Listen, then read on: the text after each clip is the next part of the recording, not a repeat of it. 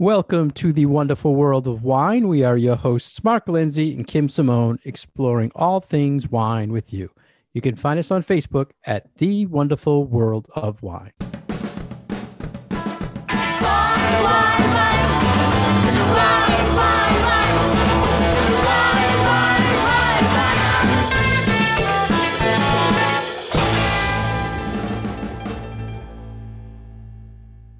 Hello, everybody, and thank you for joining us today on The Wonderful World of Wine. How are you, Kim? I'm well. How are you, Mark? Everything is great. Good. Every week we are here to talk with the listeners of all things wine. And today I have an article from Wine Enthusiast, Kim, that we're going to talk about. What does Stemmy mean in wine? And it's probably something people have not heard commonly used in the wine world. And typically the practice has to do with how the wine is fermented. Would you like to start out, Kim, with this Stemmy topic? Sure. So, we use a lot of interesting terms to describe the flavors and the textures and the things that we're experiencing when we taste our favorite or maybe not so favorite wines. And sometimes those flavors might sound sort of strange and off-putting, even if we mean them in a positive way. And I think that Stemmy is one of those terms that can go either way. It can either be a positive or it can be a negative, depending on what the taster likes, depending on what the purpose, I would say, depending on what the winemaker was intending when they made the wine. So when we use the word Stemmy, we generally are trying to refer to this sort of green, unripe flavor. Sometimes it can take on sort of a bitter or a harsh kind of a note, but then other times it can be seen as sort of refreshingly green. So a lot of the times when we come across these flavors in wine, they often have to do with how the winemaker decides to make the wine and whether they literally want to use some of the stems from the plant and that bunch of grapes is actually hanging on in the fermentation process. And there can be a number of reasons why a winemaker might want to leave some of the stems in there. And that goes to the production of certain styles of wine, very particular methods of fermentation. But I really wanted to right off the bat kind of talk about, well, what are we talking about? Well, what is the actual flavor concept that we're talking about when we say the word Stemmy? Yeah, I like how you started out relating it to flavor, because the Wine Enthusiast article was more on the whole technique that's used to create this flavor in the wine. And when I hear someone say, I never honestly hear anyone say this wine is Stemmy, but when I hear the word Stemmy, I'm thinking, like you say, a profile that somehow some sort of green or vegetal or something going on, more than the method of how it's made to include the stems. So I'm glad you started with that. So the listeners are probably thinking, wow, Kim and Mark talking something geeky again in wine. But it's good that people know the practice of using the whole cluster of the grape, throwing that in and fermenting it. And it gives different things to the wine. I mean, including the stems, you would give more acid, more bitterness, more tannins to the final product. So why don't you talk a little bit about whole cluster fermentation, because that is something that you do see on a bottle. You may not see this descriptive term Stemmy in anything on the back of a bottle or in a tasting note, but you certainly do see the phrase whole cluster fermentation or partial cluster fermentation. So why don't you talk about that a little bit? Wow, we're right on the same page there, Kim. Were you going to lob that question at me? No, I that's where I wanted to go next, because you're very rarely going to see that being described, the wine being described as Stemmy. So how can we tell that they're using this whole cluster fermentation? They will tell you that in the text sheet, and you can assume, we know from that they're using the whole grape and the stems and everything. So the whole clusters, they're basically throwing everything in. Typically a winery de-stems all the grapes off of the vine and off the grapes. What's the word? Look, stems, right? Bunch. I mean, bunch of grapes. Yeah, they take everything off, and that's pretty standard practice. But a lot of people also just throw the whole cluster in and let it just ferment. And it's very popular with Pinot Noir or Gamay or Syrah. And it adds a lot of qualities for things that lack, like thin-skinned grapes. This is a very common practice, and that's what most of those grapes are. Mm-hmm. Yeah, I mean, I'm sure you're going to want to go deeper into the whole cluster. So what would you like?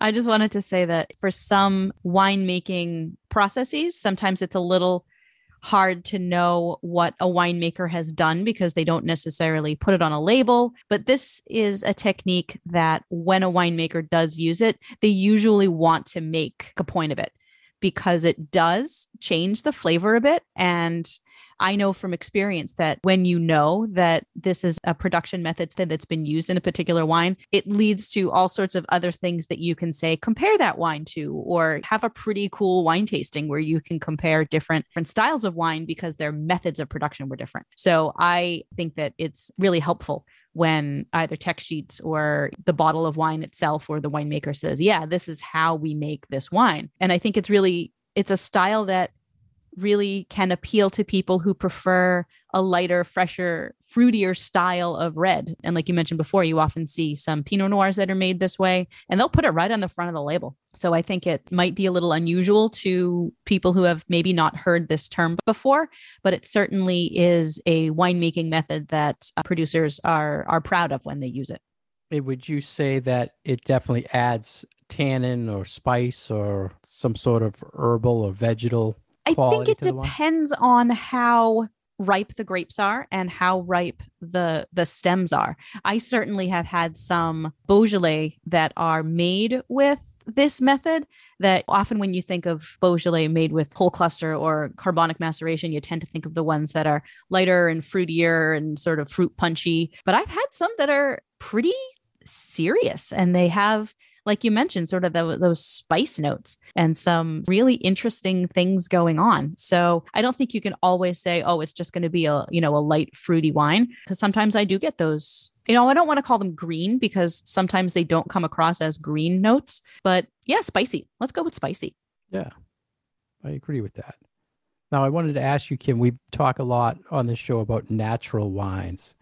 Have you ever seen natural wines marketed that they use whole cluster? Because not that I can recall, but I can't say that I've been looking either. The whole process and idea behind the natural wines, they take what's given to them and let the wine do its natural thing right when they're making it. Mm-hmm. So I'm just curious if the mentality also is that let's just throw everything in there. Let's not, I don't know. That would make a certain amount of sense, but I can't say that I have really dug that deep into it. It's not wine trend that I'm particularly big on, so I haven't really spent the time to look into it, I guess. Yeah, I just never seen it presented to me. Mm-hmm. Like, not only is it natural, but we're using everything, you know what I mean? Because I know what you mean. It would almost be like a waste thing for someone who's going that deep with the wine making. So I was just curious if that was something out there or not. I did a little research. We talked Pinot Noirs being one of the big whole cluster fermented grapes in the world, and the famous DRC Burgundy, right? 60% DRC is 60% of their wines are whole cluster fermentation wines, and I was shocked. What's the proper pronunciation? Domaine Romanée Conti. Romanée Conti. Okay. So the short is DRC. DRC. The big thing in the wine world. But they do a 60% of their wines they make. It would make sense for Burgundy, especially for, really good Burgundy, because you're trying to get as much flavor, as much oomph out of those grapes as possible. So I get that. Yeah. So if the listeners want to explore Stemmy wines and what it means, just look for that whole cluster fermentation method on a wine when it's made. And it's out there it'll be on the tech sheet, the geeky thing we always talk about.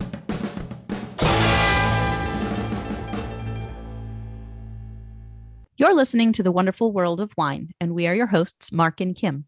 You can find more information about Mark at franklinliquors.com And you can find more information about myself at commonwealthwineschool.com. And as always, you can find us on Facebook at The Wonderful World of Wine.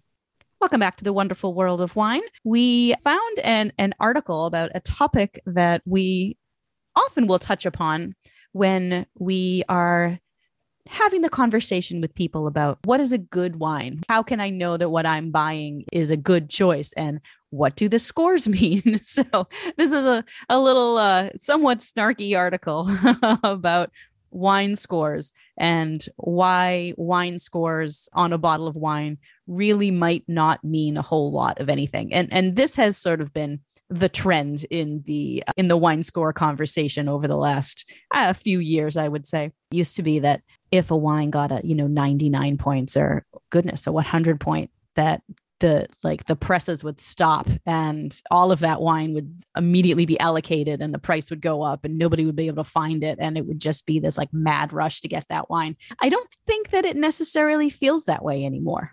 How do you feel from a retail perspective? I see that about too. That? Yeah. Years ago, I think more consumers were looking for things based on points. They wanted to find the higher rated things. And of course, sales, people would always sell based on that. But now I think it's less people really care about and seek the points, but more people still try to sell you a wine based on the points. Does that make sense? I'm surprised that people still even bring up points, frankly. People trying to sell me a wine, and you'll notice it more and more. They're putting points on the labels, little stickers and stuff. And I had kind of a culture thing with this. I just recently watched a movie called Tokyo Wine Party, and it was the whole wine scene in Tokyo and how the parties are based on them only serving like 100 point, 99 point wines, most of which were counterfeit anyway. But their big thing is points. So you were saying this article is a little offbeat, but it did raise a good point that what is this 100-point system, and is it really an 100-point system? Like, we're all used to getting grades in school based on the 100 points. If you get a 50, it's a 50. But in the wine world, the scale is really not a 100-point range, because you're not seeing 10-point rated wines or 20 points. You rarely see anything lower than mid 80s. Well, frankly, neither is your score for grades, right? Like, if you're getting anything lower than a 60 whatever, you're failing. I mean, how many people get a 10 on a report card? Right. I would hope very, very rarely. Well, my college calculus days, I got some double digits. Let's calculus. But you're exactly right. So I think that was one of his points, was that the range is really probably a 15-point scale. And I would push back and say like a 25, because I've certainly seen some scores in the 70s. 70s. Yeah, it's rare. It's very rare. It's very rare. And that because I mean, even really mass-produced, inexpensive wine these days, most of it is fairly well made, consistently made. It doesn't smell off. It doesn't taste off. There's nothing microbially weird going on in there. Most wine out there in the market that people are buying, yes, it might not be super duper complex, but most everything is fairly well made.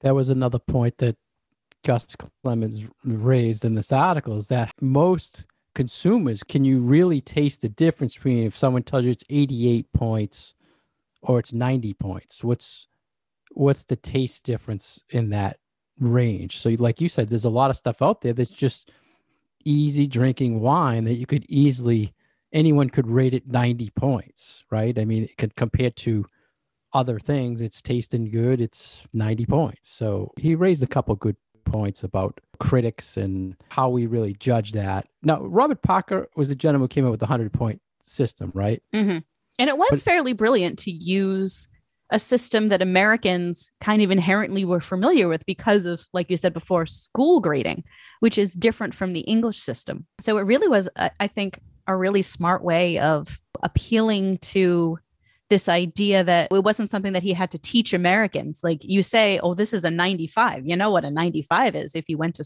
grade school in America. Right. Whereas, like you mentioned, the UK only uses a 20-point Right. scale. So maybe he didn't like that. So he figured the Americans won't relate to that as well. And he came out with this system. I have to ask you, Kim, you obviously have well, I don't want to say you have the opportunity, but you shop. I'm a shopper. So, I mean, I notice Mhm. things on the store shelf. Do you even look at the points? I will look at them.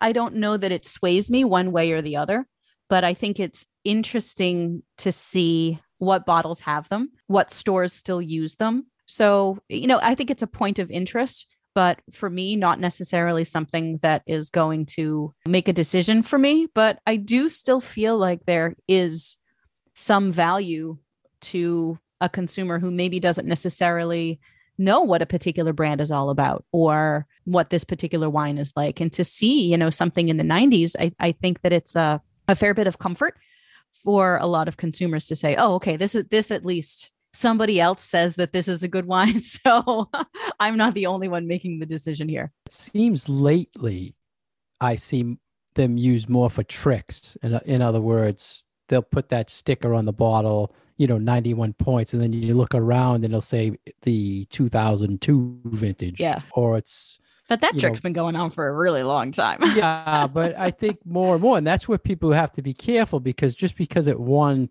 point in its career, a winery got that rating doesn't mean that wine in that bottle that drinking or buying got that rating. There could be something said about if they're saying, for the last 10 years, we've gotten 90 plus points every year. What I like to do, and we talk about this a lot too, is that you can find anything good or bad about any wine you want if you dig deep enough into a Google search. And I always just try to use like publications that are kind of similar to my palate, and then I'll Yeah. relate that to another publication. So if two or three publications reviewed a wine and they're all within a couple of points, then everyone's pretty consistently saying that that's a good wine or because it's 90 or 92 Mm-hmm. points or whatever. But if you see one like really high and then one like really low and totally different profile descriptions, then that's got to set you off like why, right? So those are the kind of ones I would stay away from, or then I'd have to make my own view on it to taste it. I don't know how when you see something, if you go with one critic and you kind of stick with that, and so you trust their points. I trust importers more than I trust critics. I think because I pay attention to who is bringing the wine in more than I pay attention to what certain people are saying about the wines. Because if it's a wine that I've tasted and I've tasted it and I think it's good, then the only one that I need to worry about is me. Does that Yeah, sound like yeah, totally snobby? But I guess, yeah. No, if no. it's a wine that I've Everybody never has their had own. before, I don't know. There's not really a whole lot of critics that I pay attention to. And I think that just goes to show that maybe they are a little less influential these days. And that's another thing when you say, do we trust these people? Because a lot of times a winery has to submit wines to be reviewed for the major publications. And I'm pretty sure they'll say, send me free wine, we'll review it. But hey, you might want to advertise with us too. And, so there's a lot of people that feel, and I think that was one of the points in this article was, can you trust them? That's how I've It- always felt. you It's know, like, oh, certain publications, this nice big 2-page spread, and oh, look at the nice high scores they give these wines. right. And a lot of times there'll be a review on one page and you flip it over and there's a full page ad on the next page. So you're like, wait, I just saw this. Oh yeah, they just reviewed it over here and then they're advertising here. So that's been going on for years as well. So you have to decide who you want to trust. And you and I, we both look at all the publications and I notice more and more the same brands being reviewed all the time. And I think that the winemakers I've talked to in the past, they don't even want to submit the wines to some of those publications because they feel they shouldn't have to pay all the money and take the chance that they're not going to give them the time to even review it and put it in. So now, are these it's more smaller, family owned, privately owned wineries that you're talking about, or more, yeah. reps from the bigger brands?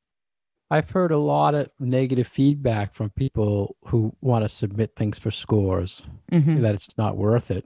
And we talked in the past about I use a rating system for my shelf talkers, and the gentleman uses a 0 to 100 point scale on his review system.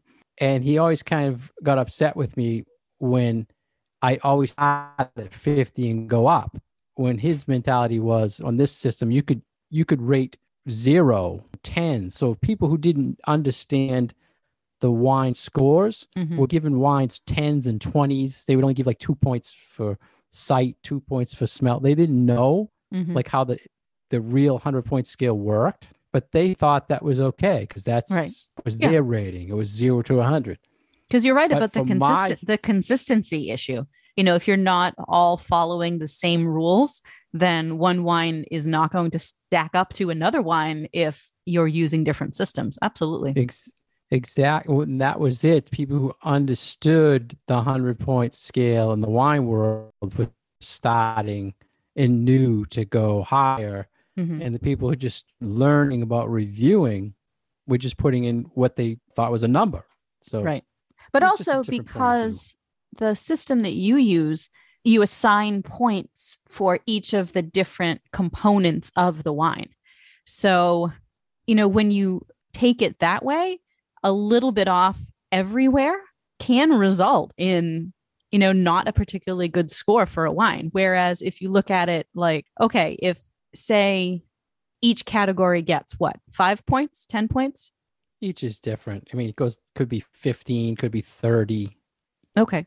So let's say it's 10, right? And if every category you give it just a 9 points for that, you're ending up with a 90 wine, which is pretty good. But if you're 8 and you're 9, you're just a little bit off for that, then you're at an 80-point wine. And right. There's a big difference between an 80-point wine and a 90-point wine. And we know this because we've lived with this 100-point scale for a really long time. And we know that anything over an 80 is good, but it's really like, the better wines, you're sort of starting at 88 and going up from there. Yeah. And to me, it's my description that matters. Like what I'm saying that I see and I smell and I taste and my final conclusion on the wine. And at the end, I get some points, and I really don't look at those, but a lot of times it might come out 88 and I'm like, yeah, it doesn't, to me, it doesn't matter because this is how I can tell the customer what the wine tastes like or what it smells like. And I don't really need the points. But if a consumer doesn't know how to translate those aromas and flavors and tasting notes that you've got in there, then that number is more valuable for them because it's a quick thing that they can get. Yeah. So that's exactly kind of where I was going. To me, the points are there. If you want them, they're there, but it's my opinion. So I might tell you, I taste and smell cherries, you buy it and you don't. Then you would say, wow, couldn't have been 88 points, right? Because I didn't smell or taste that. It's the profile that to me is important. If you want to just go by the number and you're looking for a certain number, you're not going to press anyone with Mark's 88-point wine versus Wine Enthusiast's 88-point wine. It's all personal preference. And but the interesting point about that comment is that, I feel like when it comes to the scoring of wines by big publications, I don't feel that it's the flavors necessarily that are contributing to the score. Like, I don't think that but a raspberry gets a higher score than a blueberry. Right. But they do have the description there with the points. So, yeah, but I see what you're saying. Too, one of the questions I want to ask you, could you walk into a retailer and say to them, what do you have for 90-point wines? And they could tell you what? I don't know. I mean, some retailers, or at least that used to, have sections. And there are a couple that I can think of now that I think still do, like have an entire, like sections of their store that are dedicated to wines that have received higher scores. And whether that is because it makes it easy on the staff or whatnot, people, I don't know. Yeah, the people are probably shopping that way, like you said earlier. So did you have that type of thing at Martinetti? No. They didn't? Nope. No. We didn't put up shelf talkers. We didn't put up scores. We relied on us. Yeah. And that's a good thing. I mean, over the years, when like the top 100 wines would come out every year.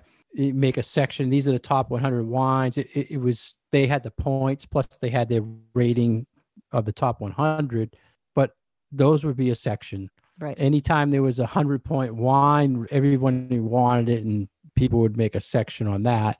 But I just don't see the trend as strong as it was. Yeah. I think consumers are a little smarter selecting wine, and for sure, you're not seeing any reviews on most of the big brands. They might have gold medals or something like that, but they're not touting that they're 90-point wines as much. And I think it's also easier common for people to find information than it used to be. So there's really but there's less of a need, I feel, for people to be relying on what it says on the shelf when you can easily pull out your phone and check something out. Right. And then you got other apps that do stars, 3 stars, 5 stars. What's the same That's thing? That's what I do. I do stars. Yeah. So what's the difference between a 3 and a 4 and that type of thing? It's your own rating that you need to kind of go by when you start tracking things. So what did you think was funny about the article that you thought you think he was saying? I thought that he was the way that that retailers, or if you ask a retailer what the best vintage of a particular wine is, they're going to tell you it's the one that they have in stock. Like, yes, some retailers do that. I just feel like that is what? Well, that had nothing to do with points. His quote he meant. You walk into a store that you're asking about the vintage. They weren't asking. Yeah, it was just points, the way that he was talking about retailers. I felt that it was unnecessarily disparaging against retailers. Yeah. Sticking up for you there, man. I appreciate it. He wasn't saying, I don't think he was saying people are using it in a wrong way. He could have easily said that, but he started out saying, how can you tell the difference? So I was thinking he didn't really care that it's used to sell, but I like how we see the different sides of things. You have to put that out there because there probably is still people looking for that, what the points are. And if honestly, if I see something in a publication that gets a great review and I have it on my shelf, I'll put it out there and say, hey, I just found this in Decanter, or I just found this in Wine Enthusiast or Wine Spectator. Typically, I don't put the Joe's Wine Review. It's people you don't know or people probably wouldn't follow. So well, I'm glad we got to talk about the 100-point scale. 100 wine score.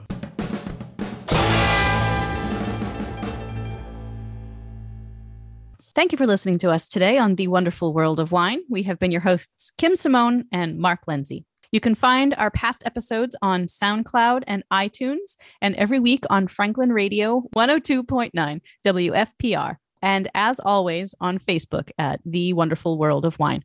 Cheers. Wine, wine, wine.